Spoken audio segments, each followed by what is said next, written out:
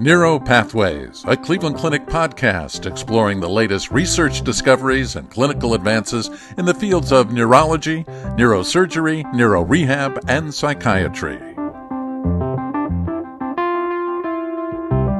Despite decades of research, brain tumors remain among the deadliest form of cancer.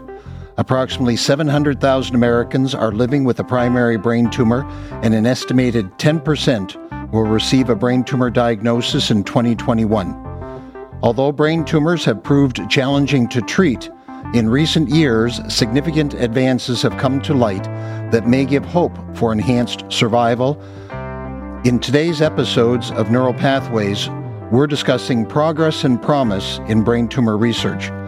I'm your host, Glenn Stevens, neurologist, neuro-oncologist in Cleveland Clinic's Neurological Institute.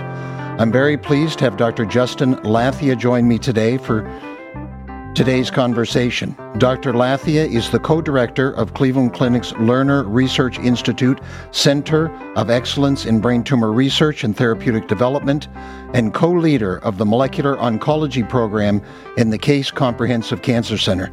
Justin, welcome to Neuropathways. Glenn, thank you so much for the invitation to participate, and I really look forward to our discussion. So to start with, when we talk about glioblastoma, the most common primary malignant brain tumor of adults, with a mean life expectancy of 15 to 18 months, the standard treatment, unfortunately, has not changed much since 2005, other than the addition of tumor treating fields. No new drugs have been approved in the last decade. The last approved drug was Avastin or bevacizumab in about 2017 for recurrent glioblastoma. Can you set the stage for us and provide insights on where brain tumor research started and where we're headed? I think the one thing to realize is brain tumors are far more complex, I would argue, than a lot of other diseases. And, as a clinician, you know this, Glenn, that brain tumors seem to be a graveyard for successful therapies in other cancers. You brought up bevacizumab, which is an anti-angiogenic. And I remember starting my career in brain tumor research in the late 2000s and having angiogenesis be really a cornerstone of the field, and to watch that fail and then watch a series of targeted therapies fail. And now in the advent of immunotherapy, there's been multiple phase 2 and phase 3 clinical trials that are not reporting any significant increase in survival through a variety of different inhibitors, whether it's immune checkpoint inhibitors or various kinds of vaccines. So what's been interesting is you're faced with that clinically, but I would also argue that there's been an investment scientifically made in brain tumors. Brain tumors seem to be one of the first tumor types that are extensively characterized. So what do I mean by that? So the Cancer Genome Atlas was an NIH-sponsored project. And what was the first tumor, or one of the first tumors that they characterized? It was glioblastoma. So I think that there's been a push from the community to better understand the molecular genetics of glioblastoma, and that's gone even further. So we're now in the advent of single-cell profiling. So single-cell RNA sequencing, and again, the first few papers that were coming out in this field were all glioblastoma driven. So, in terms of where the field stands, I think we've been the beneficiary of a lot of high resolution characterization and description. And I think we're now at the precipice on leveraging that, because what these high resolution approaches have shown us is more layers of complexity within brain tumors. And I think the community is actively integrating those new data sets to understand new molecular targets. So just a fun fact to throw out, since it was discussed a little bit with anti-angiogenesis. Judah Folkman, who is described as the father of anti-angiogenesis, is originally from Cleveland and born here, and he published his paper, The Angiogenic Switch or Process, that really defined anti-angiogenesis in 1971. And here we are in 2021. I mean, it's a remarkable period of time that you would have liked to have seen better movement forward in the treatment of glioblastoma. So moving forward, although immunotherapy, as you alluded to, is revolutionizing cancers, and certainly, in the lay public with President Carter and his melanoma and the use of immunotherapies has really gained a lot of prominence in the literature over time. Its use in glioblastoma, as you mentioned, has lagged behind in this process. Why is that? Why is it that the immunotherapies aren't working in the brain? So I alluded to previously that brain tumors, and let's use glioblastoma as a case study for this, is just far more complex. So there's a variety of studies. Some are clinical, some are preclinical, some are basic mechanistic, but they're all pointing to the same fact that there's two things that are happening in glioblastoma at higher rates than compared to other tumors. One is the change in the tumor microenvironment. So I think we have an appreciation that within a solid tumor, there's actually non-tumor cells. And there are reports that up to 30% or more of the actual cells in a glioblastoma aren't tumor cells. They're actually cells of the myeloid lineage. So what you have is a process where you have an increase and an influx in the myeloid lineage. So these can come from bone marrow-derived cells or the resident myeloid population in the brain, which are microglia. And what ends up happening is there's a two-way conversation that goes on between the tumor cell and the myeloid cell. The myeloid cells end up becoming what we like to call as pro-tumorigenic. So they actually support growth. They either directly or by direction of the tumor cells secrete pro-tumorigenic cytokines and chemokines. So the tumor itself is coaxing its environment to drive growth. So you have that on one hand. On the other hand, if you look at the lymphoid population, which you would hope would actually attack the tumor cells, they're sequestered in the bone marrow. So it's almost a perfect storm. You're dramatically increasing local immune suppression and generating a population of myeloid cells that drive tumor growth. And at the same time, you're decreasing T cell access activity in the tumor. And I think that that's really at the crux of why these therapies are failing. So again, look at immune checkpoint inhibitors. You can activate T cells, and they got to get into the brain and stay into the brain. But if they're coming into an environment that is already highly suppressive, they're not able to overcome that. It's a poor analogy, but you can think about driving. If you're going to drive, you got to take your foot off the brake and also apply the gas. And what glioblastoma is doing is preventing both. It's a heavy foot on the brake through the suppression, and it's not allowing gas to be the gas pedal to be pushed. Very well explained. So specific to glioblastoma, and you just barely brushed on this previously, but can you discuss single-cell RNA sequencing and how it's providing additional insights into brain tumor research? Yeah, so I think this has been a technology that has given us a lot of insight into what we call the cellular heterogeneity. We've always had an appreciation. This is going back over 100 years with rudimentary pathology, looking at a tumor and basically identifying different types of cells.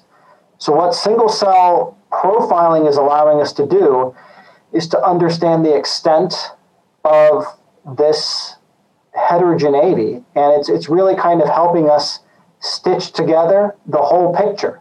And there's some really fancy bioinformatics that can be applied to it that'll allow us to predict things like mutational trajectories or lineage relationships, and really put the pieces of plasticity together.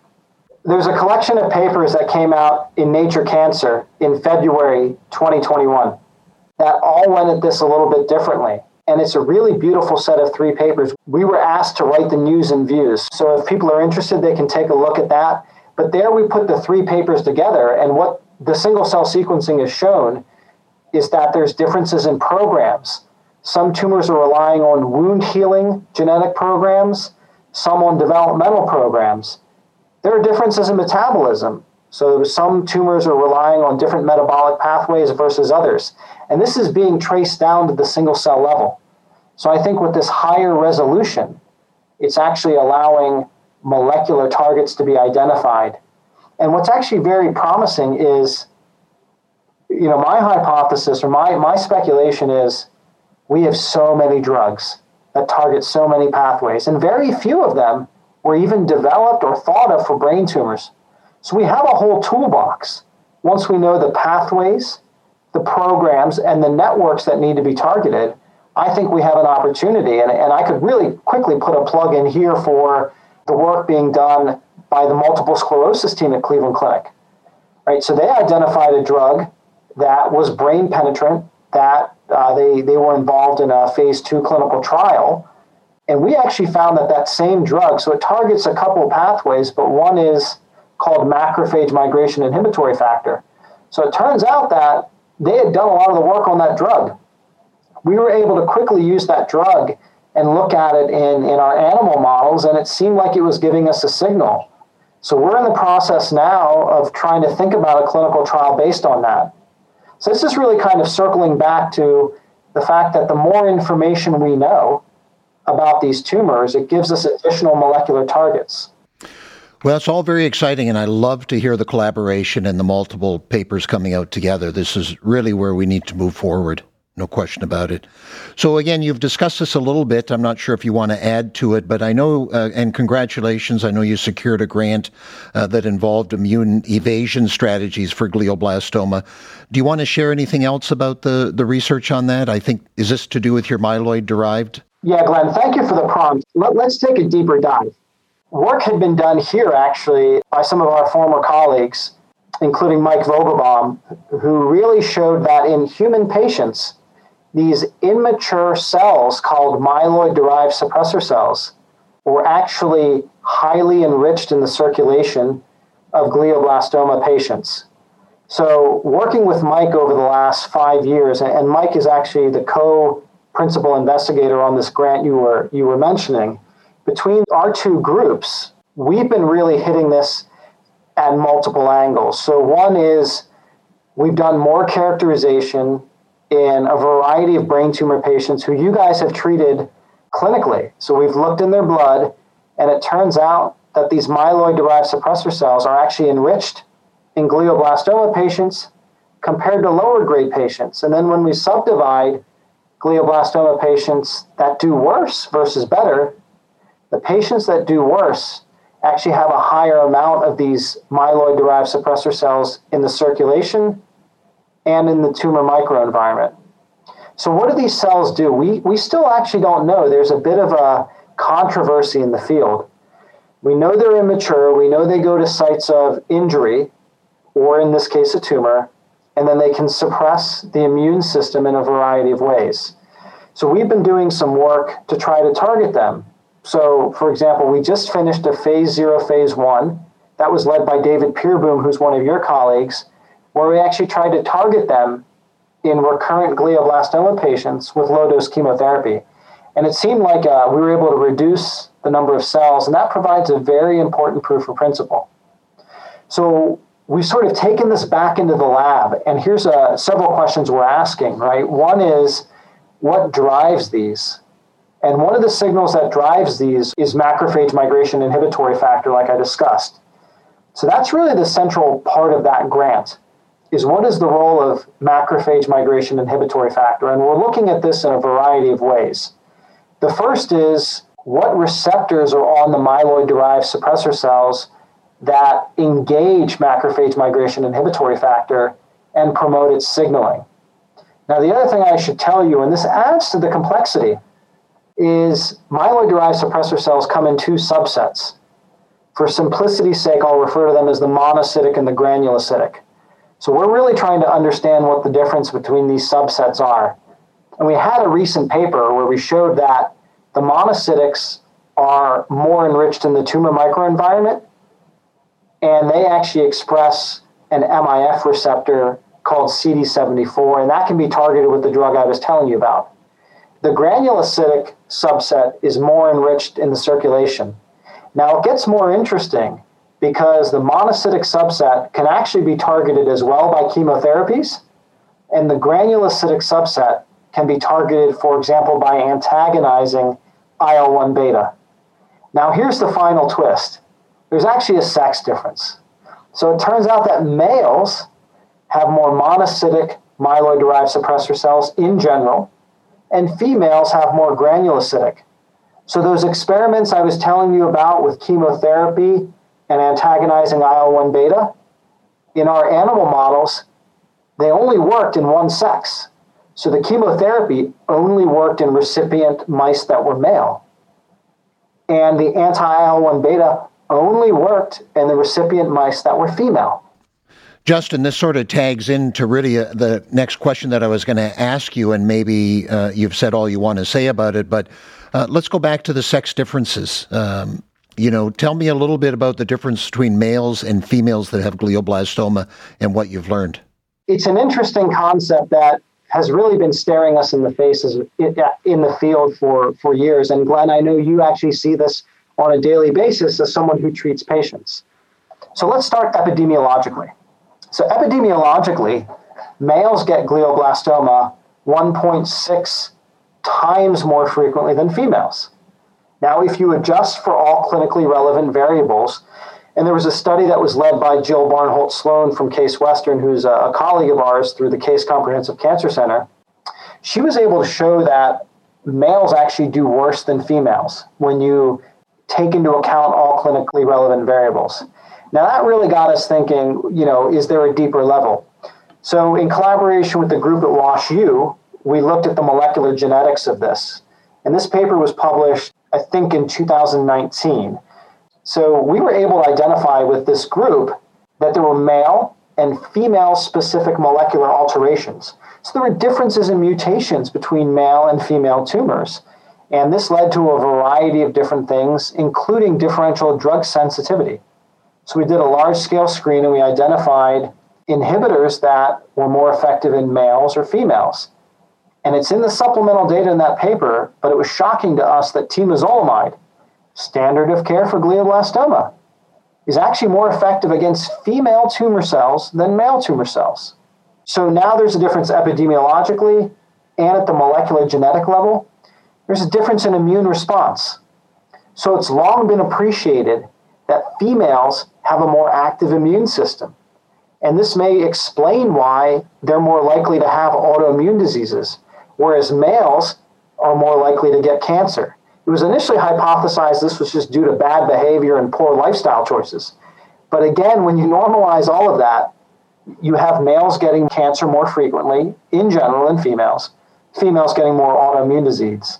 So now if you take a deeper dive and integrate what I just told you about myeloid-derived suppressor cells, it all starts to make sense. I think the immune response itself is actually different in a male or a female. And what we're now looking at in the lab very actively is, are there differences in male and female microglia? Are there differences in male and female preclinical models in the context of immunotherapies? So that's really where we're sitting right now. So as a one-off, any significance of BMI in this relationship?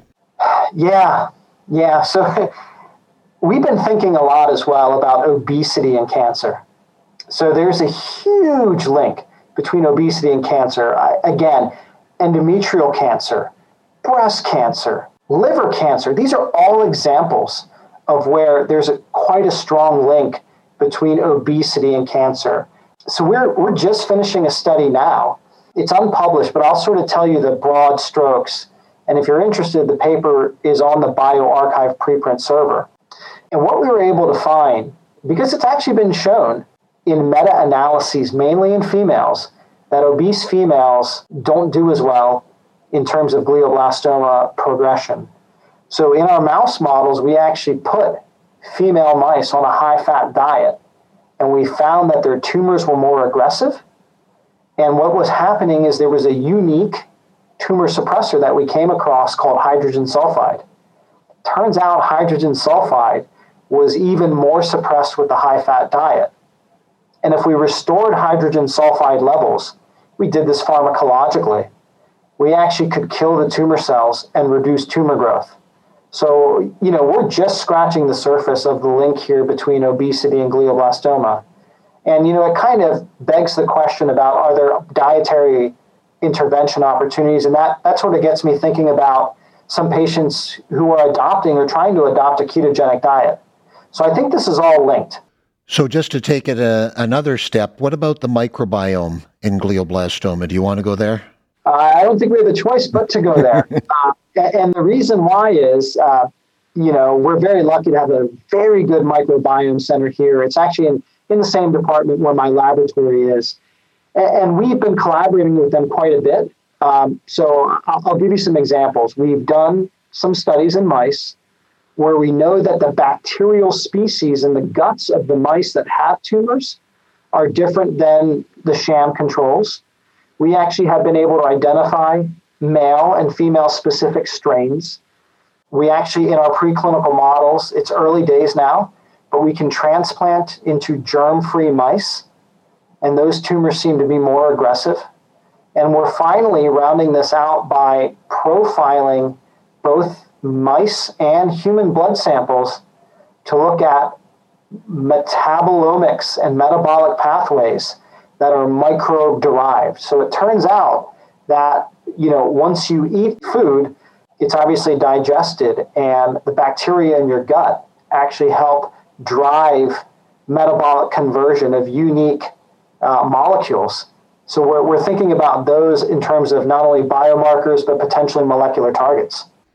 Well, this is a fantastic meandering through brain tumor research. Anything else exciting on the horizon that we haven't discussed that you'd like to mention?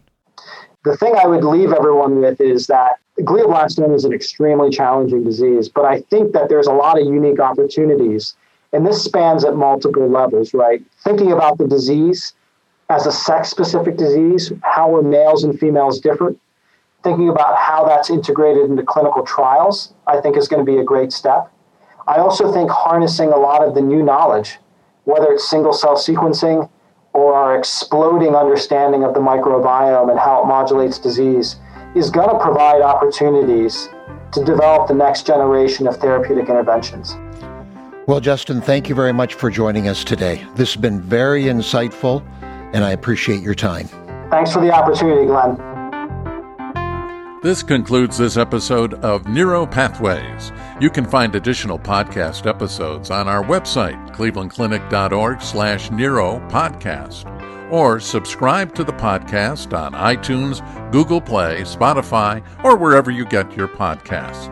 And don't forget, you can access real-time updates from experts in Cleveland Clinic's Neurological Institute on our Consult QD website. That's consultqd.clevelandclinic.org/neuro, or follow us on Twitter @CLEClinicMD, all one word. And thank you for listening.